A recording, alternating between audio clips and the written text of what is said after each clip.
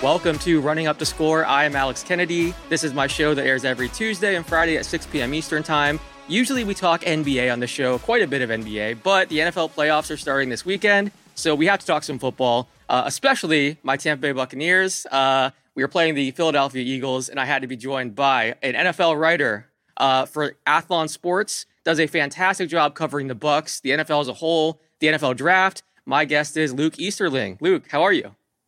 I'm doing all right, man. I know you're not far from my neck of the woods, but the power is flickering because we have tornadoes in the area. So hopefully we'll be doing all right here. Yeah, hopefully we're not freezing throughout this. Hopefully there's no power outages. We shall see. But yeah, I had to bring you on to talk about this Bucs matchup. I want to start with how they finished the season, though, because they were playing really well. They finished with 5 out of 6 winning 5 out of 6 games. But that Saints game, I was at that game. It was brutal. The Saints seem to have the Bucs number for several years now, and that was a brutal game to go to. And then that Panthers game, it was just so frustrating, especially offensively. The team wasn't able to do anything. I know Baker Mayfield was limited with the rib injury, and then I think he also got banged up on a hit too, so he just wasn't himself. But I guess, what's your confidence level entering the postseason for this Bucs team? My confidence level rests very much on how poorly the Philadelphia Eagles have played over the last 5 or 6 weeks, too. I think that has a lot to do with my confidence compared to last year when I don't think anybody gave them much of a shot against Dallas, and rightly so. But a month and a half ago, that was kind of the feeling again, right? Was that, hey, even if the Bucs end up, limping their way to another NFC South title in that terrible division, they're going to get whatever team doesn't win the NFC East, and it's going to be the same result as it was last year. But if you look at the way Philly's playing, I don't know that anybody could have envisioned this being a best case scenario for the Bucs, but kind of seems to be the case. If you had to pick anybody to play, I don't know if anybody's playing in a more disappointing level relative to expectation than the Eagles are right now. So as far as the Bucs themselves, obviously the performance we've seen over the last 2 weeks is not good enough, right? You were riding high on that 4-game winning streak, especially the way they went into Lambeau against Green Bay and played so well in every facet of the game. That's really maybe the only complete game they've played all year. But to come home, the home finale, to have a chance to close it out against the Saints and to play so poorly and lose that game and have to go on the road to play Carolina, and then you go on the road and Carolina's defense is no slouch, by the way. Number 3 defense in total defense in the whole league. So it's not like it's terribly surprising that they didn't play well on offense, but just not enough to make you feel like you went in and made a statement and played well against the worst team in the league. You won 3 field goals to nothing, and you'd rather win ugly than lose pretty. But I don't think anybody watches this team over the last 2 weeks. Baker Mayfield banged up. The offense kind of disjointed, the defense still not, still giving up too many chunk plays, not making enough big plays on their own. Just not enough to feel confident. So you're hopeful. If you're a Bucs fan, you're looking at this and saying, hey, as long as the Eagles keep playing like they have and the Bucs can recapture whatever the hell it was that they had in Lambeau in that 4-game winning streak that was a part of, then they've got a shot at home Monday night. Place is going to be rocking. It's going to be a great atmosphere. But that's what you're hoping if you're a Bucs fan, that the Eagles can continue to have the same problems and that the Bucs can fix theirs. That's what you're hoping. So I'm curious, what's going on with the Eagles team? Because, I've been watching from afar, but they've lost 5 of 6. Fans are freaking out, calling for coaches to be fired. I believe they changed defensive play callers, and it's just really ugly. And now, as if it wasn't bad enough, Jalen Hurts has an injured finger. A.J. Brown is banged up. Devonta Smith has an injured ankle, I think. There's a number of injuries they've been dealing with as well. So, they are limping into the playoffs, literally and figuratively. But yeah. What's going on with the Eagles team, and what are the keys to beating the Eagles if you're the Bucs? I think they've got, obviously, you look at the personnel, and when you're less than full strength and a lot of your key players are banged up, it's not fun. But, also some questionable things going on with the coaching as well. The switch from Sean Desai to Matt Patricia for, on the defensive side of the ball, and the fact that it really hasn't fixed anything may have made things worse, and they're just going to roll with it and stick with it, which, again, if you're a Bucs fan, you're thrilled with that. But if you're an Eagles fan, you're probably really frustrated and disappointed and confused about some of the decisions there. I think, if anything, particularly on offense, obviously you're limited in how dynamic you can be compared to last year because of the injuries that Jalen Hurts has been dealing with.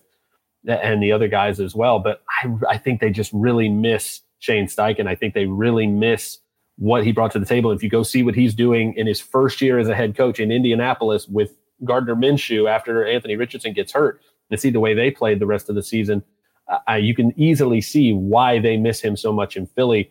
Maybe Jonathan Gannon to a certain extent as he's in Arizona now as well. But it just, I don't know, schematically, it doesn't seem like the players are playing with the same kind of confidence they played with last year, whether that's confidence in themselves and the personnel because they know they're banged up, or confidence in the coaching and the play calls and the scheme and the way they're drawing it up compared to last year. It just looks like a very disjointed team on the field, on the sideline, and I don't know what will fix that. And again, as a Bucs fan, I hope they don't. But that's kind of what I see is it's a kind of a perfect storm of a lot of things. And I don't know that there's an easy fix, which maybe that's why they're going to try to stick with it and hope they can just kind of flip a switch and overcome it, or some magical thing's going to happen to where they can click and be somewhere close to what they were last year, or somewhere close to what they were for the first 10 or 11 weeks this year too. So, I think that's really what it is. It's they're banged up. Maybe they're not as confident when they're banged up. And the fact that I don't think the scheme and the coaching is doing them any favors right now. I have to ask you about Baker Mayfield. I think he's exceeded all expectations, arguably the biggest bargain in the NFL with the contract that he signed and just the play. What are your thoughts on kind of what you've seen from Baker this year? And then obviously he's a free agent after this year. There's a lot of conversation among Bucs fans. Do you pay him and give him a Geno Smith type deal, a 3-year significant payday, or do you turn to a different option, try to find someone cheaper? I know there's a lot of fans that want the Bucs to try to draft a quarterback, but I'm not sure that that's a realistic option with where they'll be picking. What are your thoughts on kind of what you've seen from Baker and then his future in Tampa?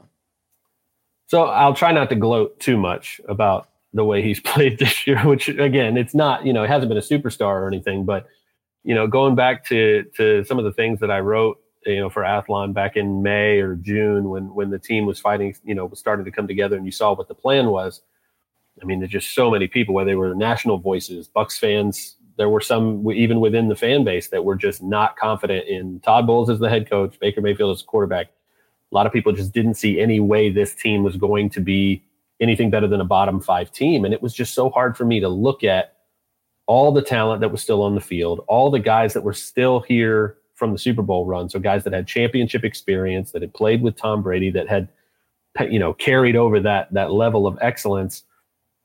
And not to mention that, go look at what all the other comparable quarterbacks got on the free agent market. How much money did Jimmy Garoppolo get? How much money did Daniel Jones get? Injuries aside for both of those guys, even if they had stayed healthy, I feel like it's not going out of the realm of realistic possibility to say that if they had played as well as Baker Mayfield has played this year, you might not have even thought you got your money's worth. And then Derek Carr I'd throw in there as well. Go look at the money those guys made on long-term deals compared to what the Bucs have gotten this year out of Baker Mayfield. Again, a career year for him, career high in touchdown passes, career high in passing yards, only 10 interceptions. And again, my thing the whole offseason was, if you go back to the point in Baker Mayfield's career, the last time he was A, fully healthy, and B, had a decent supporting cast around him, he threw for a lot of yards, had 26 touchdowns, 8 picks. The Browns went 11-5 and went to the playoffs for the first time in 20 years. So I looked at that, and you look at what Geno Smith was able to do last year, and I saw an opportunity with Dave Canales. I know he's a rookie coordinator, and there's definitely been some lumps that they've had to take there.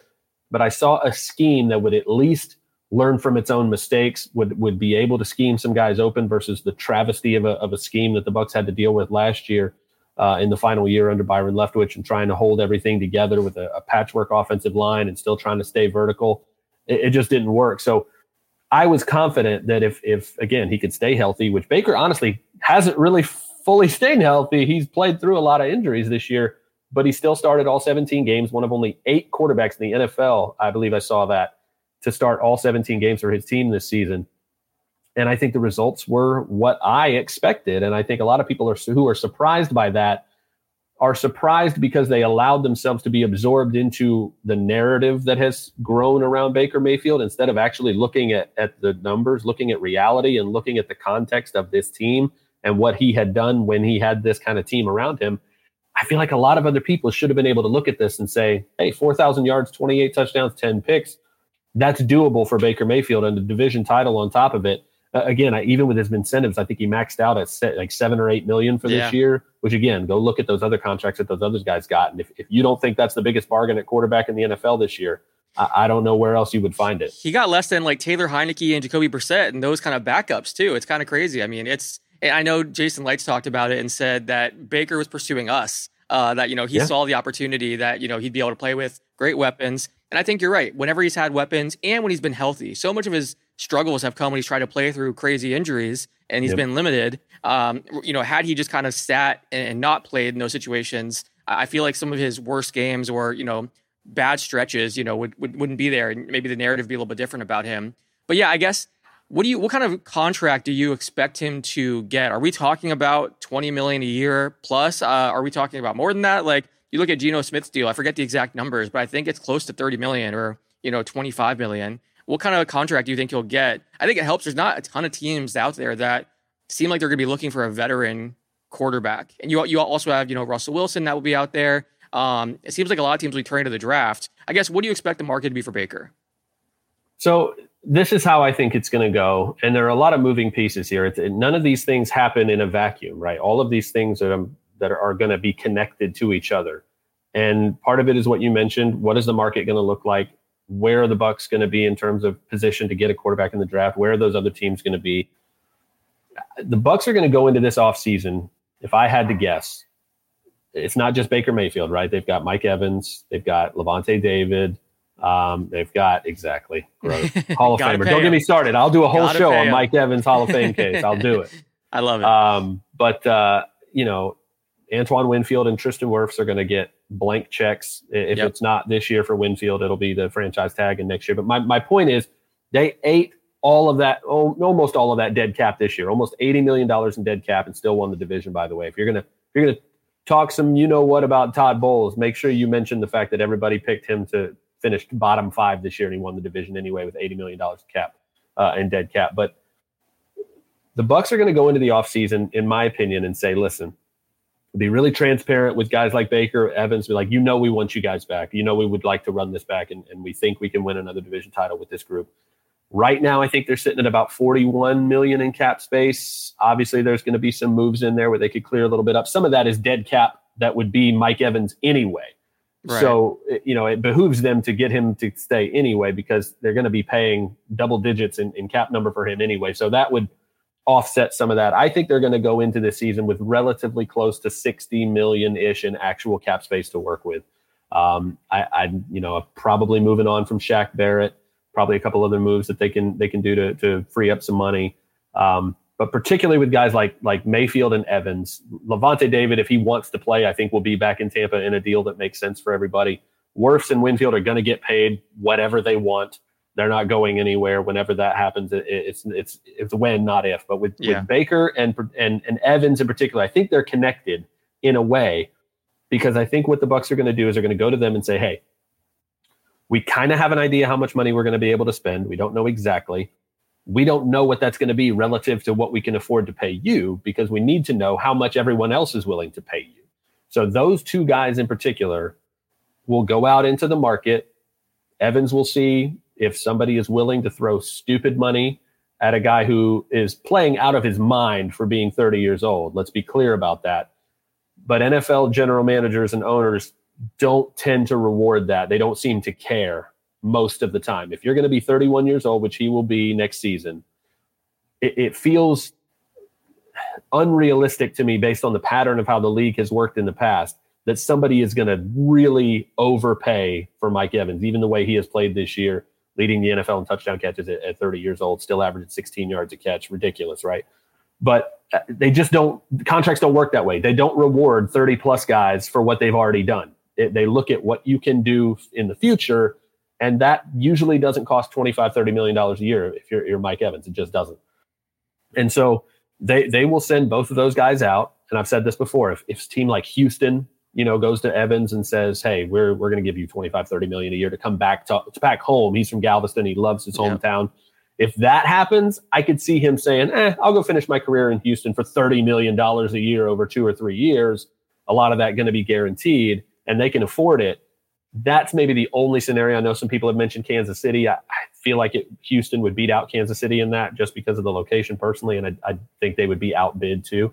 But what I expect Evans to go out and Mayfield, again, to get back to really your question, which is both of those guys are going to go out and see, is anybody going to pay Baker Mayfield $25 million a year over 2-3 years? You said the Geno extension, which I think was 75 over 3 years, but like one or two of them was guaranteed, something like that.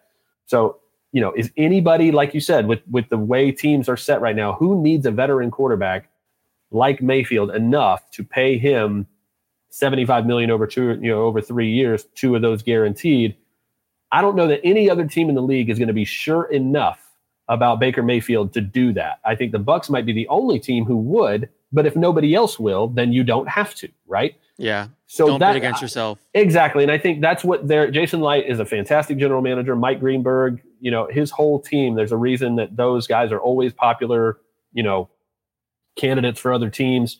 That whole team that he has, Jackie Davidson and Mike Beal and everybody, they have such a great system and they understand how to use their money so well that I think they're going to be completely honest with these guys. It's nothing personal. Go out and see what everyone else thinks you're worth, and we will beat it by $1, basically. And there's a lot of ways to beat that, right? You're in Florida. You're no state income tax.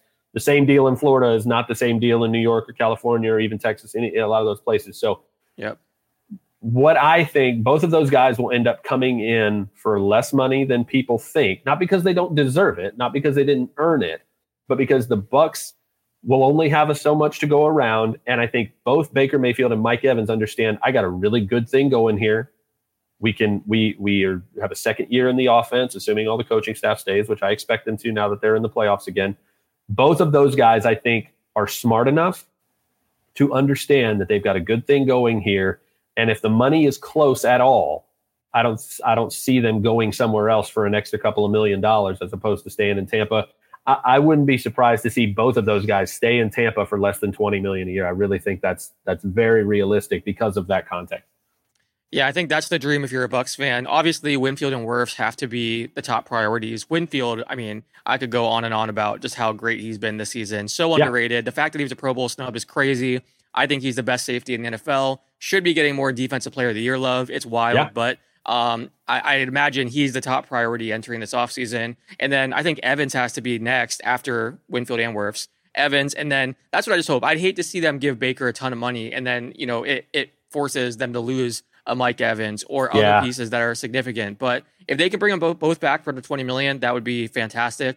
You mentioned Todd Bowles, and I want to get to this. I think I have friends of mine that love Todd Bowles, and then there's friends of mine that hate Todd Bowles. And I think I'm somewhere in the middle. I think he was a fantastic defensive coordinator. I'll always love him for what he did in that Super Bowl run. Fantastic job. Shut down Patrick Mahomes and the Chiefs and helped us win a ring. I love it.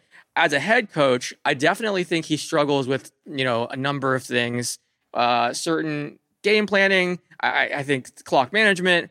I think even like his messaging and, media savvy. There's some issues there. And I think sometimes it leads to, like the Devin White situation, some of the stuff that he said there, even like how he managed some of the Brady stuff last season, just like it creates issues that don't need to be there. And it's because he is saying the wrong things, or I think in Devin White's case, lying for him. I think his players seem to love him, and I'll give him that. Even when the team is struggling, you look at the videos from the locker room and like in the current series that the Bucs do, the players seem to absolutely adore him, and he never loses the locker room, always has their support. I think the problem that I and a lot of fans have with Bowles is it just feels like you're not going to win a Super Bowl with him as your head coach. And, right now I think you're celebrating a division title, obviously, but it almost feels like a default title because the division is so bad. Mm-hmm. You look at all of their wins. They didn't beat a single playoff team this season. I think maybe one. Green Bay would be Green Bay got in. Okay, so Green Bay did get in, but it's mostly bad teams. And I think there's a lot of frustration over last year too, where they entered the year as a Super Bowl contender. Some odds makers had them as a top 2 Super Bowl favorite, and then all season long they just looked awful. And I think part of it too, and Byron Leftwich is certainly to blame for some of that or a lot of that last year too. And I think the Dave Canales hire has been great. He seems like a really good young offensive coordinator, and to be able to find someone like that, despite all the limitations, was impressive. long story short, long story long, I think Bowles is a good coach. I don't know if you're winning a Super Bowl with him. And it just feels like a lot of fans nowadays look at, you don't want to be stuck in the middle with like a coach that's going to lead you to 8 wins every single year or 9 wins. Where do you stand on Bowles? I do think that he has certain strengths, and some fans completely overlook that. I also think one thing that bothers me too is it feels like he doesn't take a lot of accountability. Like you see coaches out there that, like Mike McDaniel is the first one to say, I screwed up, it was on me, game plan was bad. It feels like Bowles is really hesitant to do that. And I'm sure it's tough whenever you are on the hot seat and there's fans calling for your job to go up in front of the press and say, this is all on me, I screwed up, game plan was bad, here's all the ways I screwed up. Like, I get that. But it feels like a lot of times it's broken coverage. We planned all the right things all week long. We practiced all these things and the guys didn't execute. Or it just seems like there's always someone else to blame. That's my rant on Bowles. Where do you stand on Todd Bowles and the job that he's done? I see both sides of the argument, right? I see a Bucs fan base that is rightly spoiled, right? I mean, we have seen what it takes to win a Super Bowl twice now. And I feel like there's also this like the Dungy to Gruden transition, I think, is what a lot of Bucs fans are feeling. Okay, Bowles is Dungy, will be good-ish, but I don't know if he'll ever get us over the hump because there are just certain things that aren't getting better, like aren't getting fixed and won't get past a certain point. And then Gruden comes in right away and they win the damn thing, right? And so I feel like that taught Bucs a lesson, but maybe also set them up for like this assumption that, if we have a mediocre head coach, all we have to do is fire him and the guy we replace him with will automatically fix everything and win a Super Bowl. Yeah, and that's I think, fair. And again, Brady did some of that too, where you're like, oh man, this team is we feel like they're closer than 7-9, right? That 2019 team had some good players, had some moments, but the interceptions, I mean, it was horrendous, right? You just couldn't do it over and over again. And then Brady shows up and they win the Super Bowl. And I think nationally, a lot of people saw that too and assumed that just happened overnight. But I do think it kind of breeds this understanding that, if we just make this change, we'll automatically go from being semi-competitive to being a championship team. I have news for you. You could also go the other direction. I promise. Right. So for me, it's balancing. Again, this is all. There's context to all of this too, because you're saying, okay, I fire a head coach. A lot of other teams that need head coaches. What are you going to be able to sell to Ben Johnson? What are you going to be able to sell to Todd Monken? Todd Monken, that he's not going to be able to get somewhere else in a better way, in better shape than what you have to offer in Tampa. So I think that's part of it for me.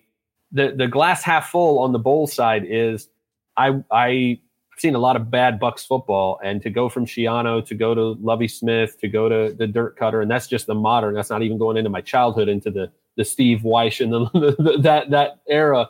But it's like to have a guy come in and win the division title in both of his seasons, to especially this year again be expected by most people to be a bottom 5 team with $80 million in dead cap, the 8th youngest roster in the NFL.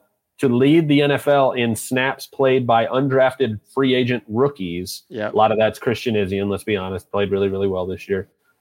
But to have all of that working against you and to still have a better record than you did last year without Tom Brady and to go 9-8 to win the division again, I feel like you've got to give him credit for that if you're going to criticize him for what you thought were shortcomings last year. I agree with everything you said about where he struggles, where he needs to improve and seems reticent to do so.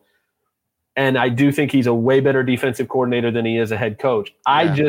It's hard for me to be in a hurry to fire that guy, assuming that whoever you would get will automatically fix the things that are wrong and make you better instead of regressing in areas you might not be thinking about. And you end up in a disjointed situation where you have talent to be at least competitive and now you're not, and you're back picking in the top 5 for the next 3 to 4 years. And now you fire that guy for the next guy. Maybe that leads you to a Super Bowl. But I don't know. I guess I'm impatient. I'd rather keep winning in the playoffs and take my chances in the tournament and see what happens than get really annoyed with how mediocre I guess people think Bowles is. Yeah, I think there are certain moments where I'm like pulling my hair out. Like there have been multiple times this 100%. Year where timeout usage. timeout usage, or there was the play I think against Atlanta where they had 9 defenders on the field and they scored a touchdown, and it was 1 week after they had the same thing happen with 10 players in the field against, I think it was Carolina. Like those kind of things happen quite a bit. My personal favorite, Alex, is the complex pressure packages while the corners are 9 yards off on third. Oh my gosh! Like I didn't play quarterback in the NFL, but I played quarterback hot like enough to know that if I have pressure and all I have to do is look out and have a wide open receiver like 3 yards off the ball and get a first down, like that's really, really simple for me. I'm fine with so you can bring all the pressure you want. Yeah, I feel like during the Saints game in particular, we saw that a ton. It's just like, what are you doing? There's a lot of moments like that where it's very frustrating. But I also think like I also have a hard time with this, and I am torn because I do think he's like a really nice guy. I'm never one that's like, oh, call every people's jobs. I don't love that. That happens a ton. And I know this is the guy with the family, and he seems like a great dude. So I don't know. I am torn. And I do think you're right. I do think Bucs fans have been spoiled to an extent. They've had some amazing coaches with Bruce Arians, John Gruden, Tony Dungy. We've seen, especially amazing coaches with immediate success too. I think that's a huge part of it, where the new guy shows up, everything gets fixed, and we win a Super Bowl. Great, let's do it again. It's so rare in sports for that to happen. And I think it's just, you're right. There can be the other side of it. And there's certain things that we take for granted. Like, we used to be horrible run defensively, and then Bowles steps in, and that's been great ever since. Like, and also, I think a lot of the players that have been drafted in recent years were picked because they fit in Bowles' scheme before Bruce Arians' scheme, but it was still Bowles' defense. So, I mean, and I think one of the things that I think is attractive for a guy like Baker Mayfield as he enters free agency is he's bounced around so much and had different coaches. And it's one of the reasons why I think he struggled at times, because he's constantly learning new systems and dealing with new coaches and new coordinators and all that. And he's even talked about it. One of the things that was attractive about Tampa was the structure, and that continuity is important too. So I definitely am torn. Like I'm not someone that's like, we need to get rid of him right now. And like I have Bucs fans that are so frustrated with this team that they're like, all year long, they were rooting for them to lose so that Bowles would get fired and they would get a higher draft pick. And I've seen it on Bucs Twitter and stuff too. I'm not there, but I understand the frustration with Bowles. So it's interesting. I think, what happens in the playoffs is going to, I think, be telling. And I do think he deserves credit for leading such a young team with undrafted guys playing, roles and winning division with so much dead cap. Like, those things aren't easy, and he deserves credit for that. I just hope, and it's possible that he gets better as a coach too. Like, Jason Light had a lot of misses when he was, starting out as a GM. You look at his draft record; it's gotten so much better in recent years than it was back then. So it's possible that he improves over time too, and with time, becomes better and fixes some of those issues. But yeah, it's an interesting conversation because I get fans being like, "Hey, the goal is Super Bowls. We've won them. If this guy can't take us to a championship, why is he here?" But sometimes it's not that simple. So I appreciate you breaking it down there. I want to ask you one more Bucs question, then we'll focus on, some other playoff matchups, one or two things here. With the draft, who are what positions are you hoping they target? There was a lot of fans looking for a quarterback, but I think Baker's played well enough that he's probably going to be the guy, assuming it's not crazy money. With that first, second round pick, what positions would you be targeting? And are there any certain players that you like, kind of the range they might be picking in? So the quarterback conversation for them, I think, was moot when they made the playoffs. And part of that is because I think we're going to see 3 in the top 5, maybe 3 in the top 3 if the Bears want to take one. That's how strongly I feel about, obviously, Caleb Williams and Drake May, but also Jaden Daniels after the season he just had. And I think even, Michael Penix didn't look great in the national championship game, but I feel like if you liked him before the game, it's not going to kill his stock for you. If you hated him, then you already weren't going to take him anyway, so it's fine. But I still don't think it's crazy to think that Penix will be off the board in the top 20 as well. So if all 4 of those guys are gone, you could spend the 20th pick on who? On Bo Nix? You're going to spend it on J.J. McCarthy if he comes out? You're going to spend it on – I don't see any of those guys making it. So that's part of it for me, is that I just don't see – you can get Cam Ward in the 3rd, maybe the 4th. And now we're talking. Now we've got a young, developmental, cheap guy to kind of replace Trask in that wheel. That makes sense, but I just don't see it happening early. But if we're talking about, again, if they lose and they're picking, if they lose to Philly and they're picking 20th, that's a spot where I think edge rusher makes a ton of sense, both in terms of the need. Again, I don't know that Shaq Barrett is back next season. Joe Tryon-Shoyinka has been I would say a disappointment as a first round pick, inconsistent at best, and that's just not what you want from a first round pick. Obviously, Jason Light crushed it this year with Yaya Diaby in the third, Kalijah Kancey on the interior in the first, but they're going to need another edge guy, and I feel like this class, there's 4 guys, maybe even 5 at the top there, where even if Leatu Latu or Dallas Turner, Jared Verse, if a few of these guys are off the board already, you're still going to have Braylon Trice from Washington, you're still going to have Chop Robinson from Penn State. Either of those guys, I feel like at 20 would make a lot of sense, and I think they both fit Bowles' system as well. After that, do they want to plan for the future? Even if Evans comes back, this is just absolutely bonkers wide receiver class, right? I was doing some evals today, and I think I'm at 17 or 18 guys, and I'm still giving out 3rd round grades. Like, it's just, wow. It's absolutely stupid how good this wide receiver class is. And so it's not even just the depth. There are because you'd be like, oh, it's a deep class, I can wait till the third. Be like, yeah, but there's 5 guys at the top that are really, really good that maybe I'll do both. Maybe I'll take one in the first and one in the third or fourth. There's so many great players in that receiver class. So even if they get both those guys back, again, Evans probably not going to be more than a 2-year, maybe 3-year deal.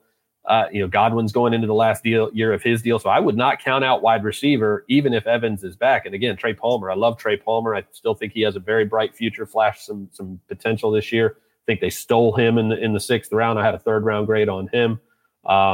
But I wouldn't count out receiver there. The other thing is left guard, man. They've got to figure it out at left guard. I think center makes sense too. I think they can upgrade over Robert Hainsey, but I think that's more of a 3rd or 4th round need. If they could get a guy like Troy Faltanu from Washington, who's their left tackle now, but I think he'll be a guard in the NFL in the 1st round, maybe even Cooper Beebe from Kansas State, feels like a Jason Light type of guy. In the 2nd round on day 2. There's a lot of guards in that early round range that I feel like would be able to come in and finally shore up that left guard spot, which since Ali Marpet retired has really just been a sore spot that the Bucs just haven't been able to fill. And I wouldn't count out corner either. Carlton Davis, I don't know if he has any guaranteed money left on his deal, and they may just move on from that. He's got a really high cap number next year, and he misses 6 games a year. So I really think they could save a lot of money there. And if they find another big, long corner, again, very, very deep class at corner.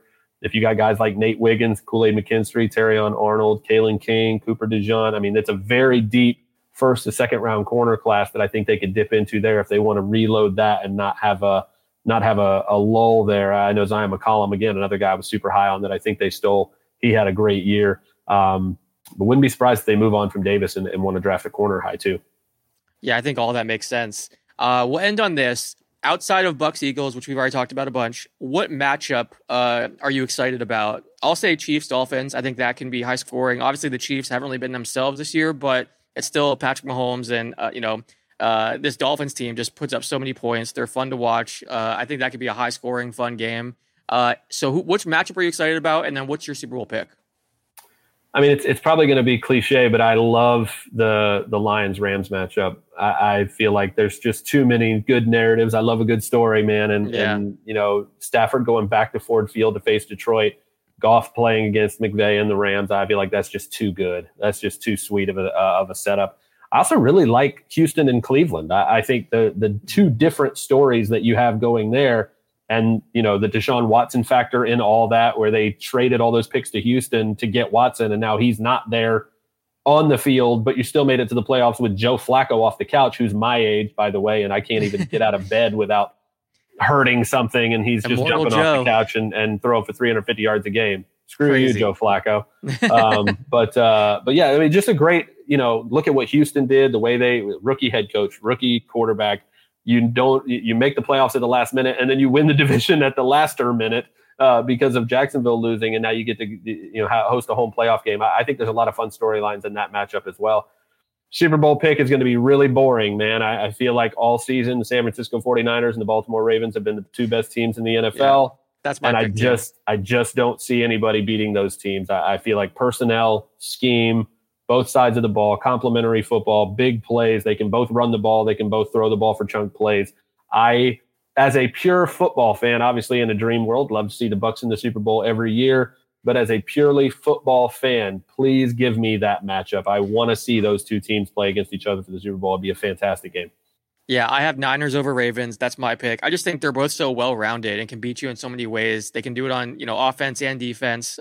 So many weapons. I'm a huge fan of both of those teams. They've been fun to watch this year. And then you mentioned Houston. I love that Texans young core. I think they're going to be a ton of fun going forward. D'Amico Ryan's great. CJ Stroud, Nico Collins, Tank Dell. Obviously, Tank's hurt, but that trio going forward offensively is going to be a ton of fun. I'm in a few dynasty football leagues, and I have all three of those guys across different leagues. So I'm, a big Houston. Well, look at the defense. Look at the defense. Yeah. Will Anderson, Derek Stingley, Jalen Petrie, and Christian Harris, I thought came along really well at linebacker this year as well. I mean, they've got a young core on both sides of the ball. And I'm telling you, man, D'Amico Ryans is that dude. He is a special human being. I think he's a special head coach. And I think he'll be buried in Houston. Like, he will be there forever, because I think he loves that city. Again, he was the 33rd overall pick in that draft when he came out of Alabama. And that draft was fun for me because they took Mario Williams, number 1, and D'Amico Ryans won Defensive Rookie of the Year. He was their second round pick that year, and he was the guy who won Defensive Rookie of the Year. So I don't know, man. I got a great feeling about him. I said so at the beginning of the season. So great to see the way they played for him this year. And again, I think he's going to be old and gray and still on the sidelines in Houston winning a lot of football games. Yeah, if they're smart, they'll keep him as long as they can. One more question. I just thought of this. The Mike Vrabel news is interesting. Titans move on from him. They could have traded him. There were rumors about that, but I see they came out and said they didn't want to miss on any of the top candidates, and trading him would have taken too long. What are your thoughts on Vrabel? I think there was a report that he asked to be either traded or let go, basically. So there's that as well. It's not like they just did it out of nowhere. What are your thoughts on that whole situation? And I think he's a fantastic coach. I'm surprised that he was that they moved on from him for nothing. At least I would try to trade him at least. Yeah, I get the vibe. I have no inside information here. I'm not a sources guy. That's not my gig. I'm not sure what kind of language I can use on this show, but anything you want. I felt like, from Vrabel's perspective, it feels like a shit or get off the pot. Like, I feel like he probably got annoyed that if they weren't going to commit, like, okay, let's just move on. Let's just move on. If you are unsure about whether or not I'm doing this the right way and whether or not you want me to be the guy that drives my part of this bus moving forward, let's just move on, because I don't want to deal with that. I don't want, I want to go somewhere where I am clearly, this is the guy. I believe in you. This is what's going to happen. That's fine. And I don't think there's necessarily even any bad blood in that scenario. It's like, if they want to make a change and go in a different direction, go do that. I know I'll be fine, because I know there's going to be quite a few teams, and maybe he wants a fresh start as much as they do as well. And again, you got Derrick Henry moving on. I think there was going to be a philosophical difference in the way that football team had to play next year anyway. Will Levis being the new guy to kind of build around. There was going to be some big changes anyway. So I think for both sides, they probably just realized, hey, this is probably for the best. I don't think either of them are mad about it. I think if anything, Vrabel will probably find a better place to be with a probably more talented roster. I don't think he'll have any shortage of people going after him. Again, look at the record and say what you want. I just think he's a damn good coach. I think he's a really good football coach. I think players enjoy playing for him. On paper, I don't understand the move for Tennessee. I think they're going to regret doing that. But I think Vrabel's going to be fine, and whoever gets him is going to be really happy that Tennessee decided to go that route. Yeah, I think there's more to that story for sure. Now, I'll be interesting to see if anything comes out, but fantastic coach. I think he'll be highly coveted. I appreciate you doing this. It's always fun talking football on this show, picking your brain, especially, right before a Bucs playoff game. Had to have you on. Can you tell everyone where they can find more of your work? Yeah. I'm at Luke Easterling on Twitter, and I write for Athlon Sports. So you go to athlonsports.com, and also I run the NFL draft site on si.com as well. So you go to si.com/NFL/draft. I do all the content there as well. So whether you're a Bucs fan, you're a fan of all 32 teams, I got you covered on the draft side of things on Athlon and SI. Keep killing it. As you mentioned, I've learned a ton about draft prospects from your articles. And I mean, I think when I started to kind of get on board with the whole Baker situation was reading your articles, because you were comparing to Geno. You laid out a plan of like, hey, this is how the Baker Bucs could be better than last season's Bucs with Brady. Your coverage is fantastic. So keep up the great work. And thanks for joining me. I appreciate it, man. This was a lot of fun. Let's do it again. For sure. If you guys want to hear more episodes of Running Up the Score, check us out on Twitter, YouTube, Apple Podcasts, Spotify, anywhere you listen to podcasts. And until next time, thanks for watching.